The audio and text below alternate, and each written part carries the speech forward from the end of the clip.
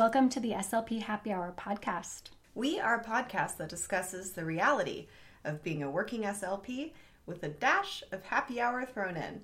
Our goal is to help you find more happiness in your life and career. Today's topic, 10 easy lessons you can use right now with no prep or minimal prep and without buying a bunch of new junk that you really don't need. We are passionate about this topic and we want to share our ideas with you, so you have plenty of lesson ideas for the coming month.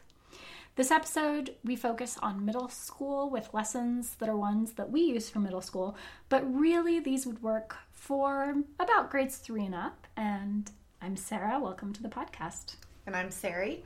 And this all started with our Lazy Lesson segment, one of our earliest segments, and it was a huge hit. I think we had it on our first show ever, where we really wanted to spend, honestly, less time prepping our own lessons and buying things. And of course, we still prep and buy, but we are working on moving away from that direction to easier lessons, which is easier on us SLPs and still fun for our students and are probably a lot easier on the planet as well. Right. I've got, I'm going to admit, I have tons of junk, but it's enough. So we want to share some lessons today where you don't need to buy more of it, but we also want to admit that, we've got a bunch of stuff in our speech room, just like you probably do as well. And if you like these kinds of lesson ideas, make sure to check out a previous episode where we have 10 easy lessons, and that is episode 31. So this episode is really 10 more easy lessons.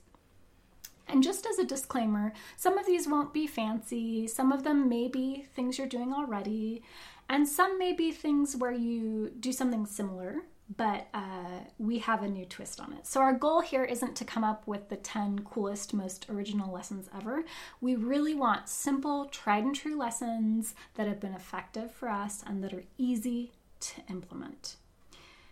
In middle school, I know a lot of my own students are language students, or if they are articulation students, they're at least at the sentence level.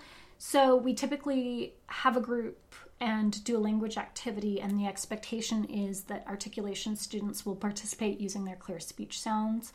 I don't personally have a ton of fluency or AAC on my caseload, so the ideas that I'm going to share today are really reflected on, the students I have today, and so Sari's will be different than mine. So let's get started with our 10 lessons. Okay. So to start, number 1 is a social skills activity that I've done with my middle school students, and it's I call it "What do you think and what do you say?" And it's a social filter, social fake exercise. And this is not an expensive material. You could do this with paper. I do it with these little paddleboard, dry erase paddleboard looking things that I got from the Dollar Tree. You don't need that though. You could literally just use a piece of paper. One side will be "What do you think?" and the other side will be "What do you say?" And you give the kids situations like your mom bought a new car and it's not the one you wanted her to get. What do you think and what do you say? And the kids write down what they would think and what they would actually say. And we practice social fakes and social filters. It's very easy to do. And I do like those paddle boards because they kind of look like thought bubbles.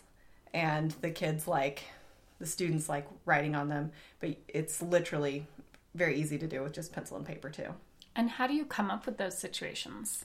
I do have some stimulus cards for those, but if you don't want to look for stimulus cards, I would talk with the kids or come up with a list on your own. That would take some time though, so maybe Google a list if you need to. I admit I have some TPT resources that I use for stimulus cards on social fakes.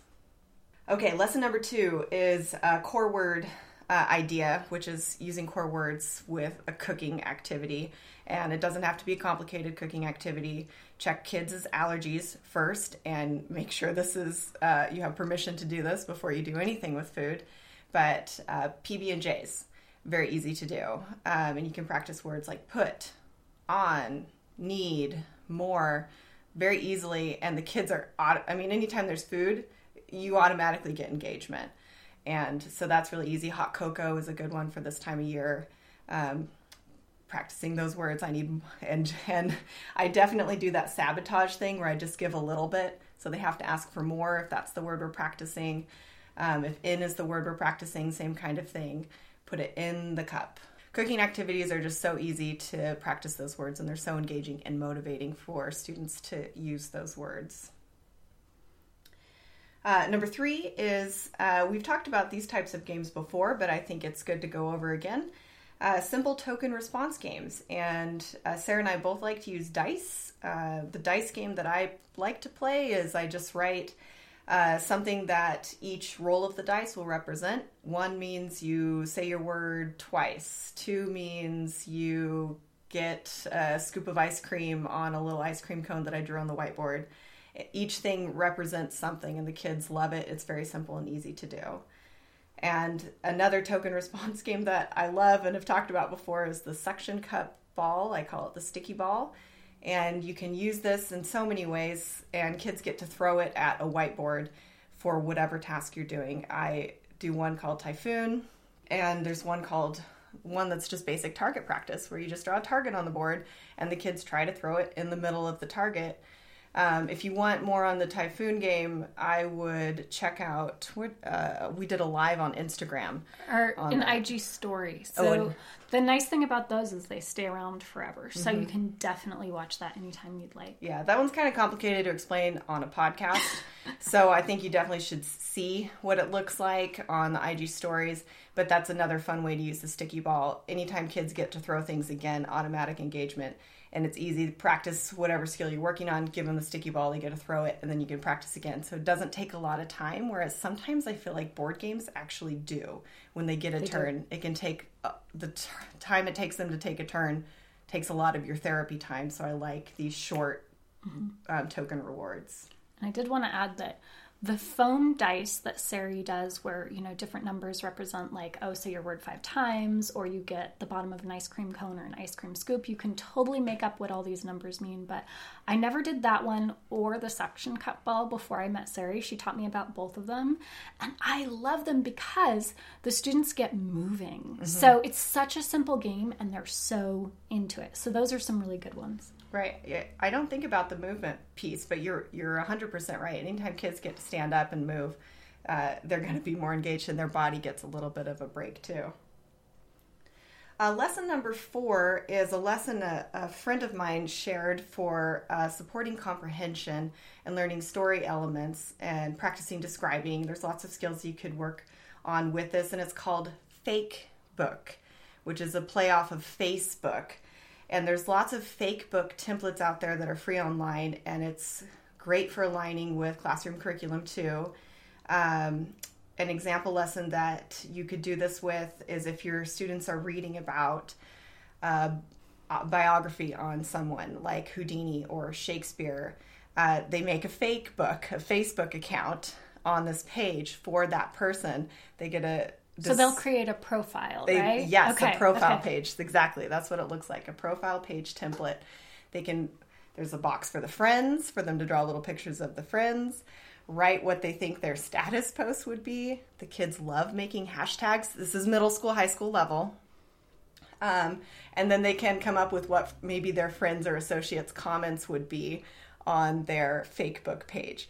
They love it. They love it. It's really fun, and it engages them in the story that they're learning about. So that's another fun. I'm trying to give more secondary level ideas, because I think that we all the time get elementary school ideas. So I am trying to share things that I use with my middle schoolers. So my last one is one I got from you, Sarah, and I do use this with my middle schoolers. And this is a resource that's free. It's from the NewYorkTimes.com. They set this up for students.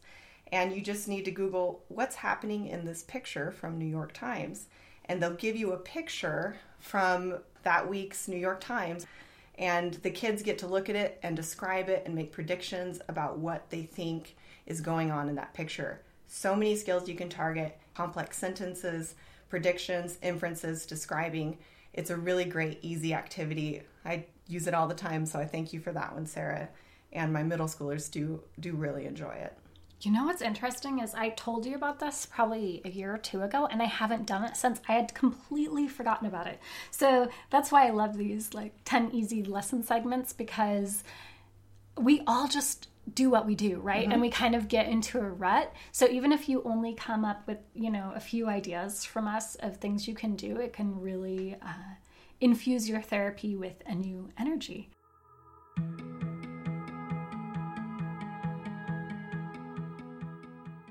If you're a private practice owner like me, you know how important it is to have practice management software that helps you schedule, bill, and saves you time. Fusion Web Clinic is an all-in-one practice management software designed specifically for pediatric speech therapists, physical therapists, and occupational therapists who need to save time and streamline their practice.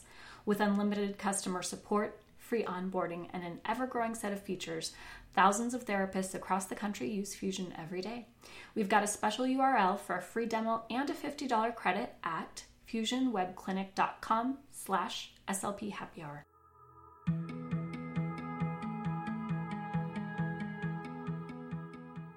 SLP Happy Hour is also sponsored by the Informed SLP. As speech-language pathologists, we depend upon good research to serve our clients well. We strive to use evidence-based practice. But how much time do we really have to search for new evidence? Reading research articles is time-consuming. Let the Informed SLP save you time by finding the research for you. They search all of the top speech-language pathology journals each month, looking for the articles that are highly relevant to your daily practice. They provide you with plain language summaries of the most clinically applicable research. It's how smart SLPs do EBP. Join now at theinformedslp.com/SLP Happy Hour and enter the code SLP Happy Hour at checkout for 50% off of your first 3 months.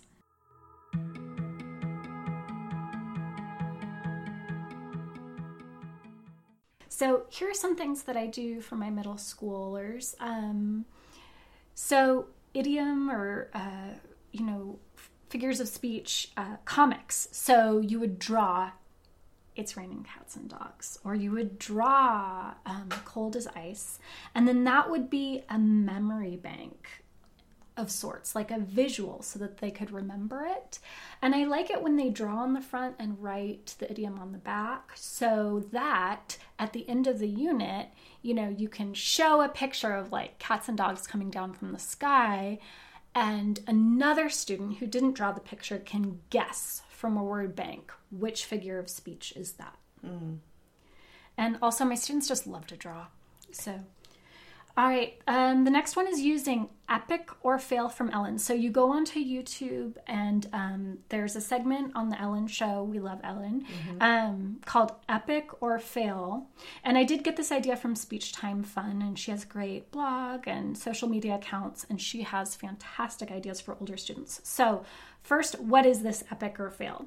So in Ellen's show, everyone gets a green thumbs up on one side of the sign or a red thumbs down on the other side of the sign.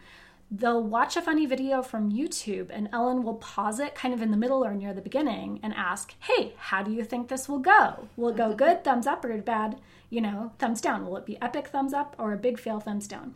And they're clips that are kind of like what America's Funniest Home Videos used to be. Sarah, are you too young for that? No, I definitely remember that.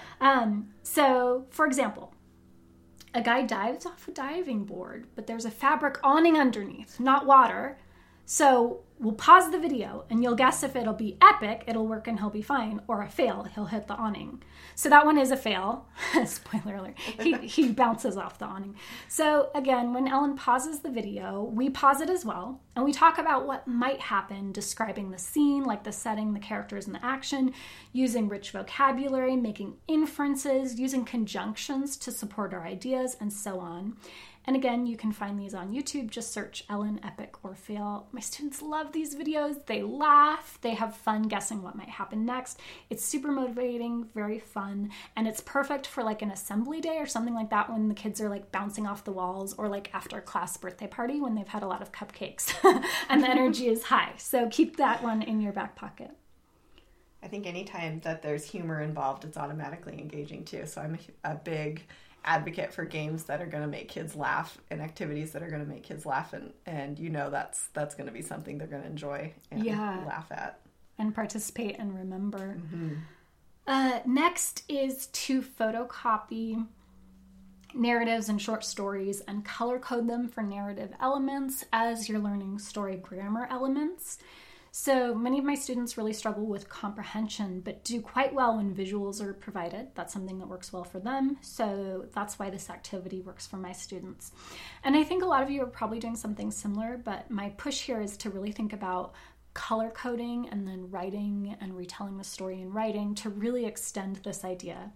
So here we go. For a fiction story, you can color code the story elements with colored pencils or markers. Any system or color system is fine as long as you're consistent.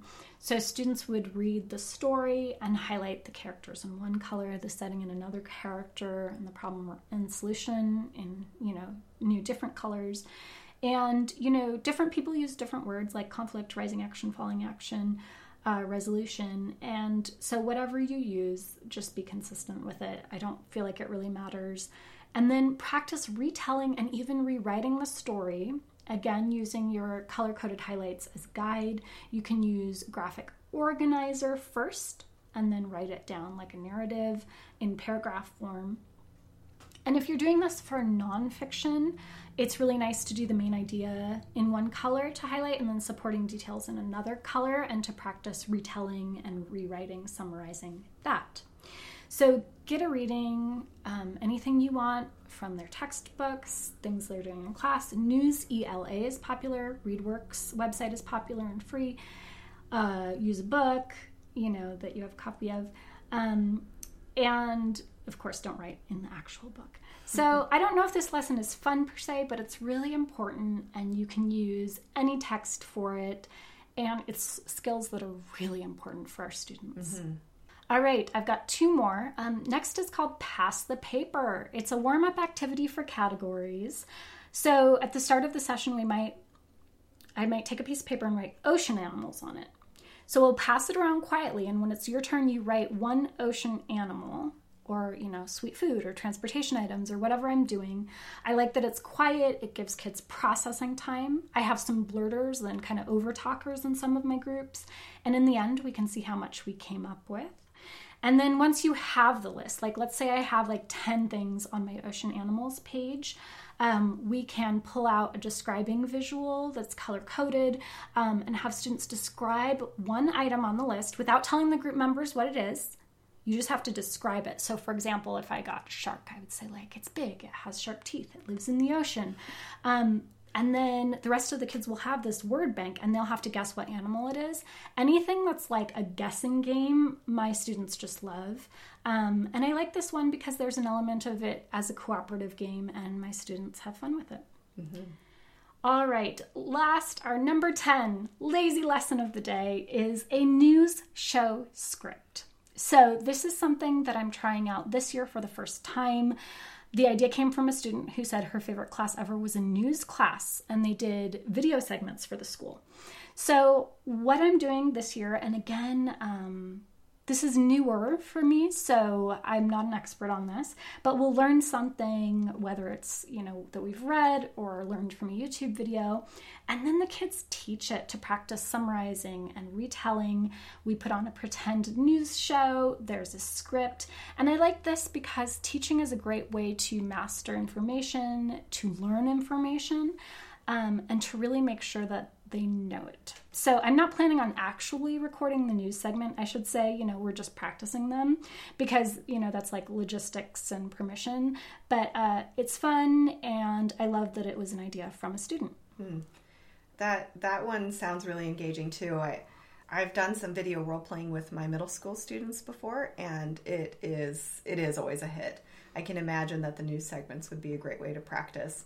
And it's a good way to split up tasks too. If you have a student who's not comfortable being on camera, then they could be the director, or they could be the script writer, or they could have a different job that they are more comfortable with too. And you could split it up and teach collaboration and teamwork with whatever skill you're going to focus on in the video. I like to use it mostly for social skills when I do my video role plays, but it is very versatile with other things, and I've got to acknowledge that.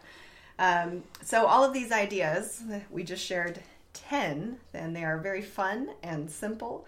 And I know I'm going to be trying them. I have not done the Ellen epic or fail, and that sounds super fun to me. So there's several that I'm going to try out, and I hope that you do too. So this was an exciting episode for me, and I hope that it's helpful. If you like this episode, remember you can rate and review us on Apple Podcasts or wherever you listen to podcasts. And in your review, take a minute to let new listeners know what to expect from the podcast and why you listen. Are you on our SLP Happy Hour list? We send out occasional emails with updates about work, life, and happiness. You'll also get access to our freebies vault. Sign up on our homepage or at www.slphappyhour.com/newsletter, and we'll link it up in the show notes.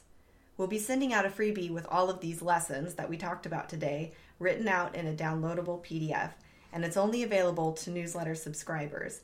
So sign up to get yours so you can have an at-a-glance resource for 10 lazy lessons that you can do today. And if you're already on the list, not to worry, we will send out that freebie very soon to email subscribers. If you want to connect with us, you can visit our website, slphappyhour.com, or find us on social media as SLP Happy Hour. We hope you enjoyed the show and that this was a little slice of an SLP Happy Hour for you. We've enjoyed recording it. Thank you for listening. Until next time.